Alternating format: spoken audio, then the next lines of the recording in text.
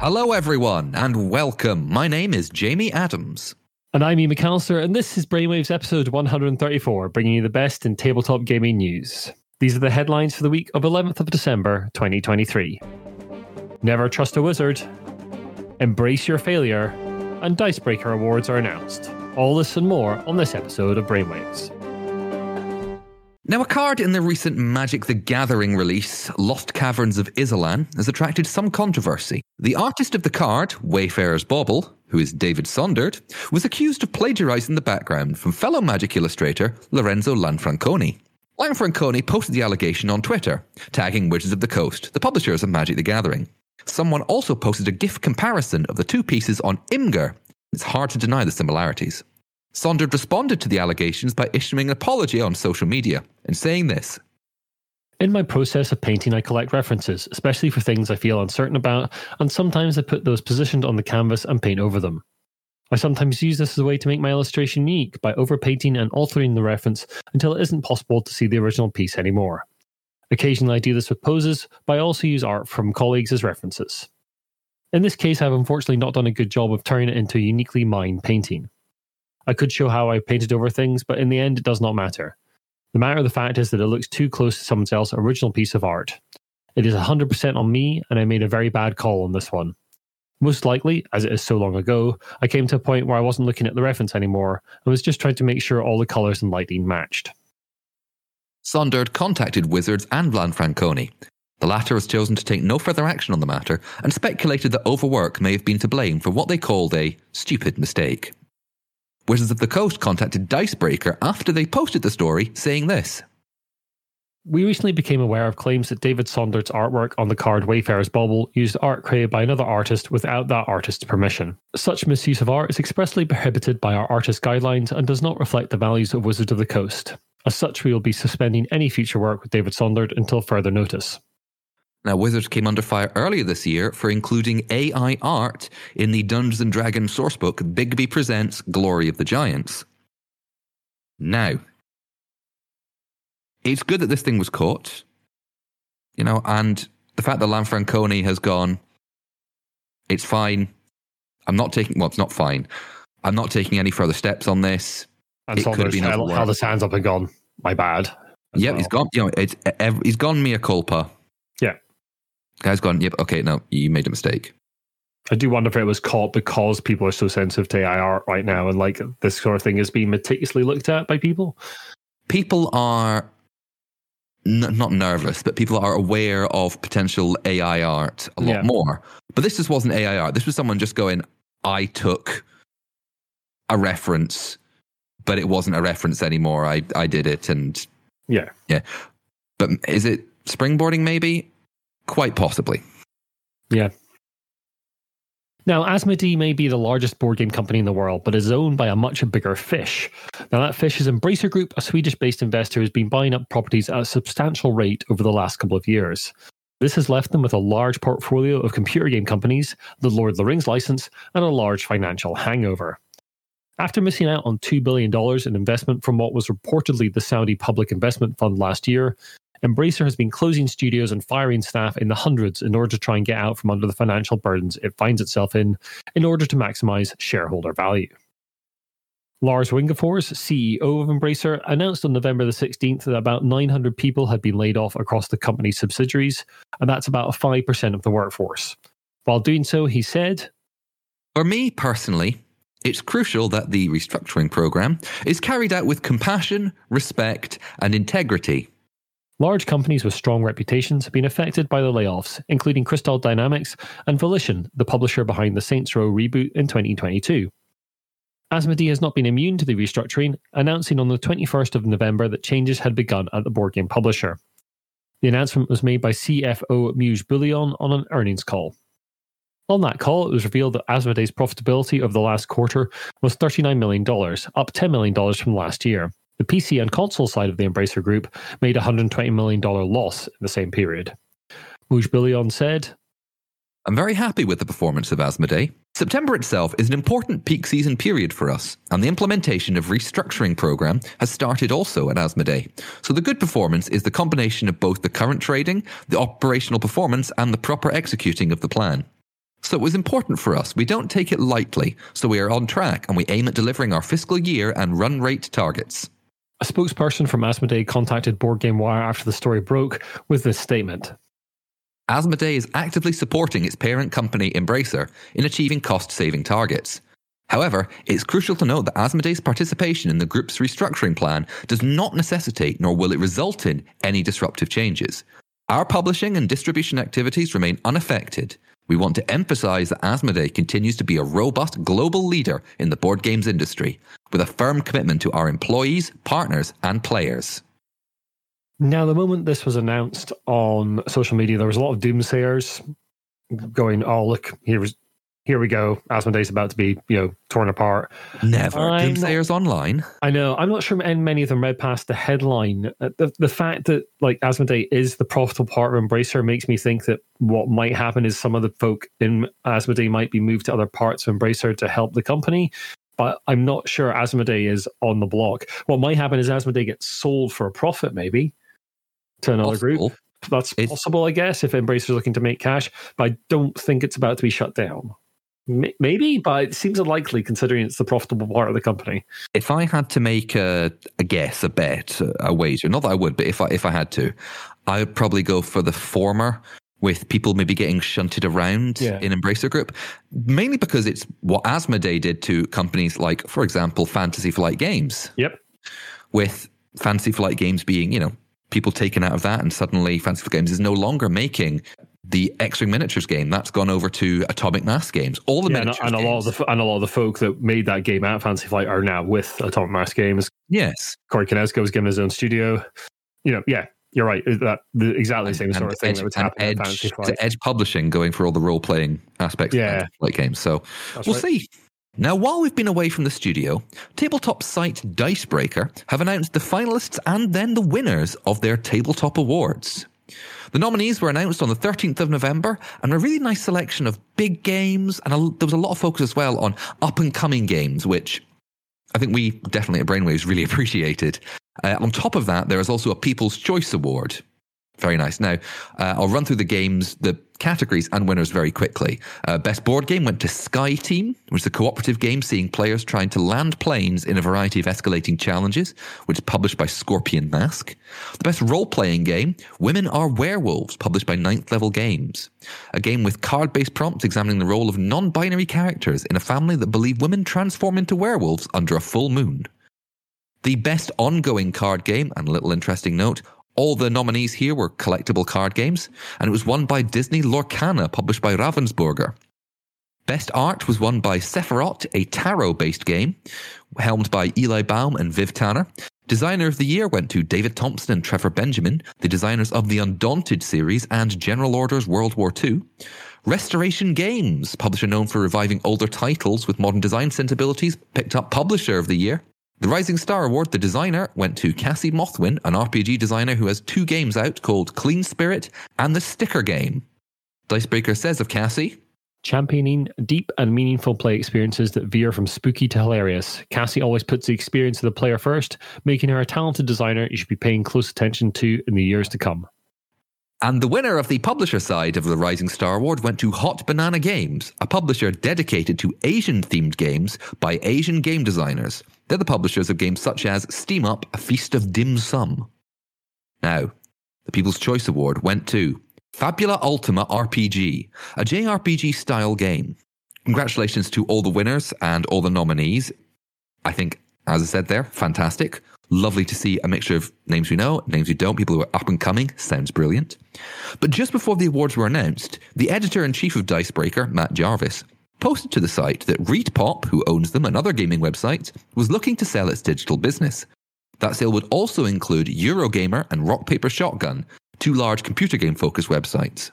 ReadPop said in a statement, ReadPop, part of RX, has reviewed its UK business and decided to investigate the potential sale of its gamer network and associated editorial digital properties. We believe that new ownership offers the best conditions for the growth of the business. And Matt finished the piece by saying it was all the team knew for now, and for the moment their output would be unaffected. I mean, putting the sale of Dicebreaker and the Gamer Network associated stuff to the side for a second, I just wanted to build on that and go, Dicebreaker Awards, really nice. cool, interesting stuff. Yeah, absolutely. And it's a real shame that announcement came just before the awards got announced to put a bit of a dampener on the proceedings a little bit. And hopefully, if they do get sold, they'll land on their feet. But there's a lot of we know a lot of good people have been fired or moved on from digital writing jobs recently. And yeah, it's just a bit of a rough time in the industry for people doing that kind of thing. Hopefully that won't happen because Dicebreaker's a decent site. Yeah, absolutely. Moving on to some updates.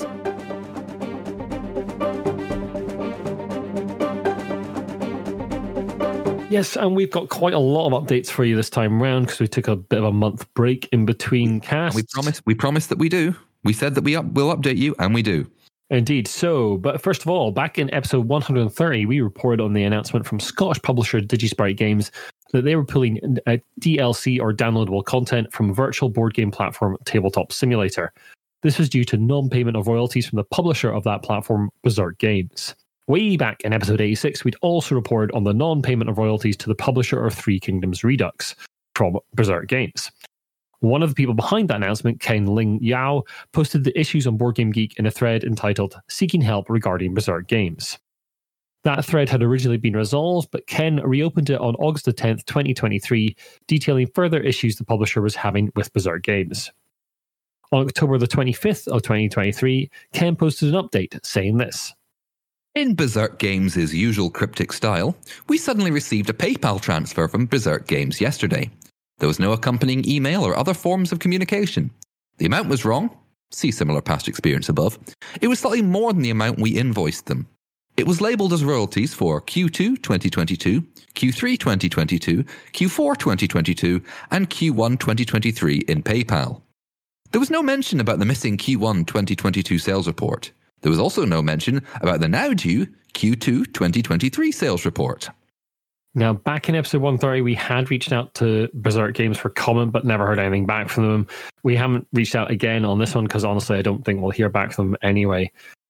All I'd say is if you're going to publish on Tabletop Simulator, be extremely careful with these people because they seem to be quite dodgy in terms of payment. Some people get paid, some don't. But yeah, if you're going to rely on it as a source of income, I wouldn't. Buyer beware and be very careful. Jimmy, some more positive updates. Yes, now also back in episode 130, we told you about an initiative from Hasbro, the owners of Wizards of the Coast, who published Dungeons & Dragons. The initiative was designed to find the next women-led mass-market toy or game. The winners would get $10,000, a mentorship session with one of Hasbro's top women leaders, and a visit to Hasbro HQ. And the winners are Ellie Dix, owner of The Dark Imp, Sandra Harewood, the brilliant mind behind a captivating family word game and serving as a Women in Games ambassador in the UK, and Mandy and Maggie Goddard, a dynamic duo and co-inventors of an exciting preschool game. This is really nice to see from a big company like Hasbro. Congratulations to all four winners. Ian, I think you've interviewed Ellie Dix previously? I have indeed reviewed one of her games as well. She's quite prolific. Does a lot of sort of more family-oriented games and has had some. I think had a couple of games published through Gibson's maybe and places like that as well. Okay. So yeah, designer on the rise certainly. And none of the games are mentioned in Hasbro's announcement because they say basically details haven't been confirmed. So the trade dress, etc. for these things has not been confirmed. So they'll be coming out over the next couple of years, I'd imagine. And we'll be looking forward to them. Well, fantastic. This better not be a one-off. This better be a continual initiative that is going. And let's just not... Agreed. Okay, let's put it against lots of different types of designers that aren't just old white men. Now, admittedly, there are young white men who are also designing. Fine. But most game designers... Fair. If you want to argue about it, you know where to find me. His address will be in the show notes. Now, back in episode 131, we reported on the efforts of employees at New York City board game cafe Hex & Company to unionize. The company had refused to acknowledge the union voluntarily and had been accused of union-busting efforts. Reported on Board Game Wire, the employees successfully unionized on the night of 14th of November in a landslide vote, 50 votes to 16. The effort has led to staff in Uncommons and the Brooklyn Strategist to other board game venues in the city to demand union recognition. Employee Joseph Vail Hogg, who is part of the union organisation efforts, said, Winning our union means I don't have to listen to management trying to convince me I shouldn't have rights anymore.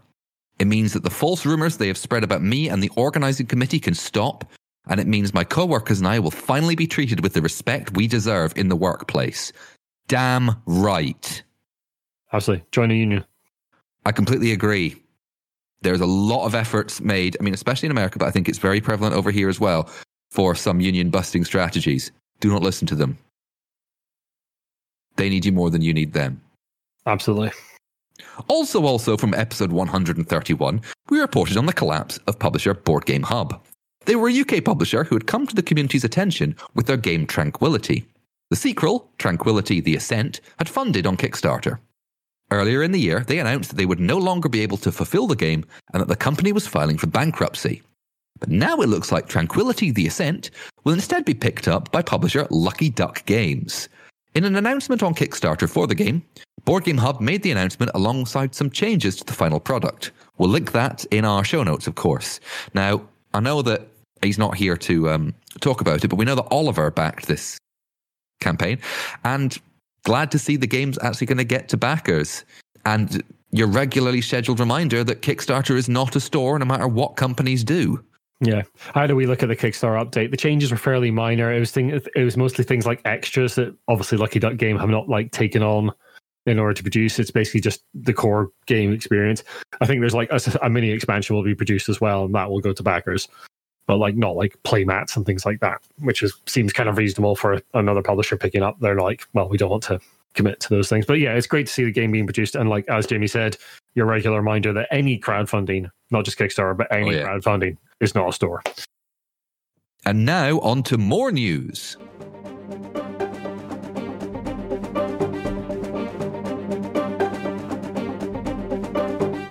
We are sad to share the news that Colin Dixon passed away last month.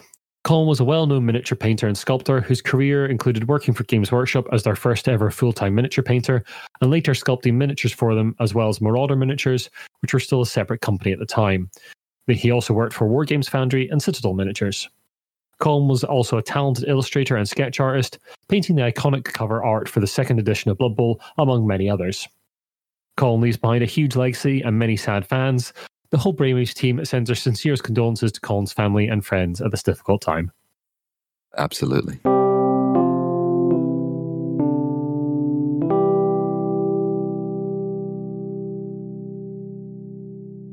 The next story, the information comes from Eric Martin, who posts news to the website Board Game Geek on a regular basis, and came across our mat thanks to Richard from We're Not Wizards. Thank you so much, Richard. Thank you so much, Eric. In early 2022, University Games, a publisher of mainstream toys, games and puzzles, became interested in acquiring the assets of Forbidden Games, a more hobby-focused publisher. Forbidden Games and its then CEO/president Glenn Drover are being sued by University Games for breach of contract, breach of fiduciary duty, and fraud. Forbidden Games are countersuing for fraud, breach of contract, and wrongful termination. Now, this is from the University Games lawsuit filed on October the 30th of this year. About a year later, Glenn Drover resigned from UGC. Both before and after his resignation, Forbidden Games and Glenn Drover breached their contractual obligations, and Drover breached his fiduciary duties of loyalty and good faith and committed fraud. Defendants' breaches of their contractual and fiduciary obligations included, among other things, failing to transfer the assets and intellectual property as required by the contract, failing to transfer monetary proceeds to UGC's account, refusing to work with UGC under the terms the parties had negotiated, holding UGC's game development hostage until Drover's increasing monetary demands were met, chronically violating University Games procedures and policies, interfering with development and launch of UGC games, refusing to return company property after Drover's resignation, and claiming that the intellectual property Drover and Forbidden Games had transferred to UGC actually belonged to Drover. Got it? Good. Summarising that, not doing anything that had been agreed upon. Now, this is from the Forbidden Games lawsuit filed on October the 31st. Prior to the asset sale, Forbidden Games board games like Mosaic and Raccoon Tycoon had earned industry and consumer accolades and awards, as well as early promising sales figures. However, University Games fraudulently had no intention of permitting plaintiffs to earn the additional $1 million in deferred payments, or otherwise to promote the acquired Forbidden Games board games. Instead, University Games and its principal, Robert Moog, set about to breach their promises by 1. Promoting existing University games over the Forbidden Games, 2, refusing to attend and or feature forbidden games at major trade shows in the board game industry. 3, slashing the forbidden games marketing budget. 4, making a hostile work environment for Mr. Drover and the colleagues he brought over to University Games so they could not effectively promote the forbidden games board games in the market, and eventually would have to leave the intolerable working conditions at University Games. And 5, otherwise taking unreasonable commercial action and doing everything else they could to impede the performance of the sales of the acquired forbidden games assets and board games. Poof. So, to summarize that, not giving Forbidden Games titles fair promotion and being hostile to the staff that had come over to University Games. There's not really much more to be said about that for now. This is giving you the situation as it is going on. It sounds like a huge mess. Big mess. Big mess. We'll let you know if there's any updates. Indeed. If you followed it, pat yourself on the back, get yourself a cup of tea or coffee, whatever is your poison, and a biscuit. I feel like I need to lie down after those ones. Oh yeah, don't lie down yet, Ian, though. There's more stuff to do. That's true. We've talked many times about how gaming has been moving into the mainstream over the last few years, becoming part of the wider cultural landscape instead of being a more niche concern. Well, if you need any more evidence of that fact, you can look to the US Postal Service, who have just announced a series of Dungeons & Dragons stamps to be released in 2024. The stamps are being put out to coincide with the 50th anniversary of Dungeons & Dragons and highlight characters and creatures from the game. And that's art that is from all over its 50 years. Yeah. Some of it's from its very first, like Red Box. No, it wasn't Red Box. Was it Red Box first one? No, it wasn't the Red Box. It was the first one. But it's got Red Box art. The history of Dungeons and Dragons is a complicated one. It is. But there's, for example, the Red Box art with the red dragon and the warrior with the horned helm going, there is from the 5th edition Dungeon Master's Guide of a Lich going, yeah. This is fantastic. This is radio. super great radio. But Jamie's making the faces and the hands and everything. It's not radio, but it's. But anyway, yeah, close. It's close. I would. Gaming has been, I think, mainstream for a very long time, just in a very different way. It's become more. I don't know. When you see those things being celebrated in a wider cultural context, it's really interesting. I think. Yes, I don't know. Maybe this isn't the place for it, but I just find the phrase "moving into the mainstream" a bit weird because it's been like that for quite a while. Yeah. Like, you wouldn't have had films and stuff like that if it wasn't, I'd argue. Like a Dungeons & Dragons film with Jeremy Irons. By the way, I made Ian watch the Dungeons & Dragons 2023 film recently. He really enjoyed it. It was great. Yeah, it's real good. It was super. Anyway, another little story before we move on to jobs, opportunities, events. Now, Games Workshop, the model makers of Warhammer and its many iterations, have announced that due to the 9% rise in sales this financial quarter, staff would be sharing a £7.5 million bonus pool, equating to about £2,500 per person. So that is support staff, designers, shop workers, model makers, the whole shebang. It's about £1,000 more than last year's £4.5 million pot. So, they are doing very well. Yep. That's where your money's going if you're spending, for example, £30 on 3 Orc War Bikers. I mean, some of it goes to shareholders for sure, but it's nice to see Games Workshop give back to the staff as well. Absolutely. I mean, that money's going to go back into Games Workshop, so it's a cycle. Indeed. Wait a minute. Let me just quickly check. Let me just tap on my imaginary calculator here. £2,500. That'll get you one Warhammer box. No, one Space Marine, although not a full Space Marine. Like no helmet. Depends. You can choose which bits you don't get. Anyway, moving on to jobs, opportunities, and events.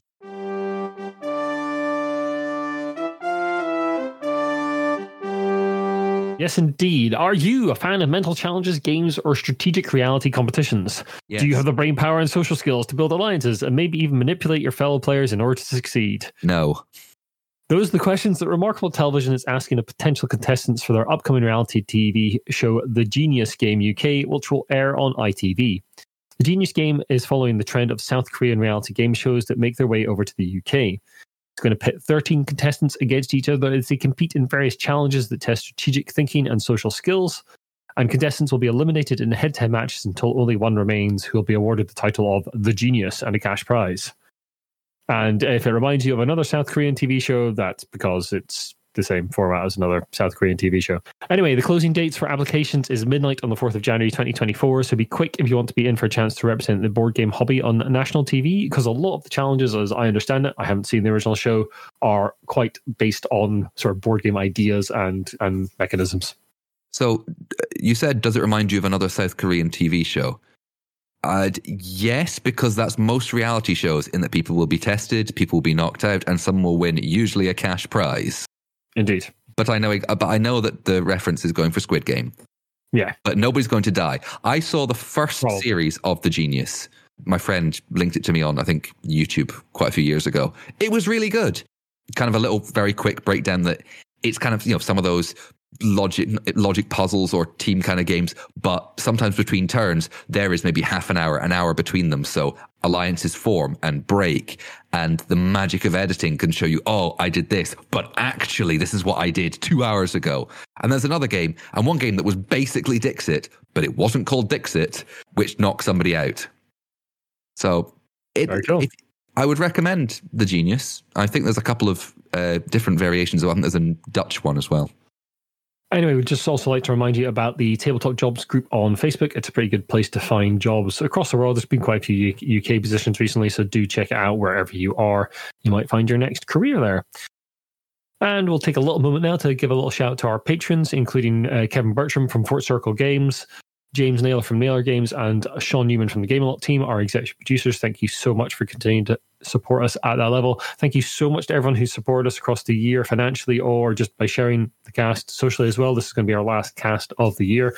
So we really, really appreciate all your financial support and just being part of our community. The Discord has been growing over the last year or so, which you are welcome along to. We'll put a link to in the show notes. You can join our Patreon, of course. There's various ways to support us on the site as well. We'll put links to all of that in the show notes. But just know that we really appreciate anyone who helps us out in any way at all, even if it's just sharing the cast around. Thank you so much, everybody. We do this because we like talking. Sort of, basically. So yeah, it's amazing. Thank you so much. Talking about talking. Talk some more, Jamie. Okay, I shall talk some more. Now, this is the last episode of the year, so I thought I'd leave you with a Monopoly gift idea for all those fans of New Jersey-based music in your life. No, not Bruce Springsteen or Paul Simon or My Chemical Romance. Is it on a steel horse you ride, Jimmy? I don't know the song reference, but if it is a Bon Jovi song reference, then yes. It's 80s rockers Bon Jovi. Now, travel around the board collecting famous Bon Jovi gigs throughout the career, with the most prestigious being the 2018 Rock and Roll Hall of Fame induction in Cleveland, Ohio. Now, the collectible tokens you can use include Bon Jovi's famous acoustic guitar, the band's Heart and Dagger logo, and the state of New Jersey, if you want to play as the state of New Jersey. Now, the box boasts it contains custom-designed Heart and Dagger money, custom Bon Jovi railroads and utilities, and It's My Life and Living on a Prayer, replacing the Chance and Community chest cards. If you'd like to know what those unique railroads are and utilities are All Access Pass and Guest Pass. And the railroads are Tour Van, Tour Bus, Private Jet, and a helicopter. Yeah. But maybe Bon Jovi in your bag. I completely get that. Maybe you're more of a fan of fiscal responsibility and London-based banking firms. Woo! See, Ian is definitely. See, I know this is up Ian Street. National Westminster Bank, more commonly known as NatWest, has produced a board game that is playable at several of their branches called All Mod Cons to highlight the proliferation of scams at this time of year. It's part of a campaign that aims to encourage families and friends to have open discussions around scams this festive season. It was created. Yeah, exactly. Created by a team of game developers in partnership with the bank's fraud team. At time of recording, I could not find who the game designers were. But it goes on. All Mod Cons is a game for 4 to 6 people, where players make their way around the board with the aim of holding onto their money while avoiding the scams they encounter along the way. The game draws on NatWest data and aims to encourage family discussions and equip players with crucial information on how to detect, avoid, and report different kinds of scams in real life. And I'm very quickly going to go over the branches where you can play All Mod Cons if you so choose. So, NatWest branches are Angel, Islington, Brighton, Churchill Square, Bristol, Milton Keynes, Cambridge, Preston, Newcastle upon Tyne, Sheffield City Centre, Basildon, and Stratford City, Westfield. The Royal Bank of Scotland branches are Glasgow City and Livingston, and Ulster, Northern Ireland, Belfast City. You'll be going out into Glasgow tomorrow, Jamie, down to the NatWest Bank, the Royal Bank of Scotland, and giving us a report on how that game plays, right? Try and stop me. Only thing that's going to stop me is weather and impetus. And you can ride on your steel horse down there. Yes. The temptation to do all those in a pseudo Matt Berry voice or like a football results was strong, I'm not going to lie. But as a gift to you, the listener, if you are listening, if Ian hasn't cut this out, I'm not going to do that because you don't want to listen to my awful Matt Berry impression or football results impression. And yeah. Indeed. Anyway, folks, thank you so much for listening. Thank you for listening over the course of the year as we've brought you tabletop news from across the world. We'll be continuing to do that through 2024. And if you like what you've listened to, then the best ways ever to help us out is just to share the podcast and drop us a review and rating on your podcast host of choice, but iTunes is especially helpful. Also, Spotify is very helpful as well. If you listen on there, a good review on there really helps us. You can also follow Oliver, who couldn't be with us for the last show of the year, unfortunately, at tabletopgamesblog.com to give his work a check out and a little like and share. You can come and join our Discord. Put an invite to that in the show notes. We're no longer really active on Twitter. My account's still there, but I'm about to delete it. You can find us on Blue Sky, Instagram and Facebook. We'll put links to all those in the show notes. Our core website is thegiantbrain.co.uk, where you can find everything about the show, about what we write about, all our socials, and all the ways to support us. And if you'd like to email us about anything in the show or anything you'd like us to cover next year or any stories at all, just giantbrainuk@gmail.com. And I'd like to say very quickly before we go, I'd like to say a shout out to a patron and friend of mine who's a listener and a member of our Discord, Campbell, who's currently in the hospital. I hope you get well really soon, Campbell. We are all thinking of you, man. Absolutely. Get well soon, Much Campbell. love. Thanks very much, folks, and we'll see you in 2024. All the best for the festive season. Have an amazing time, everyone. Take care.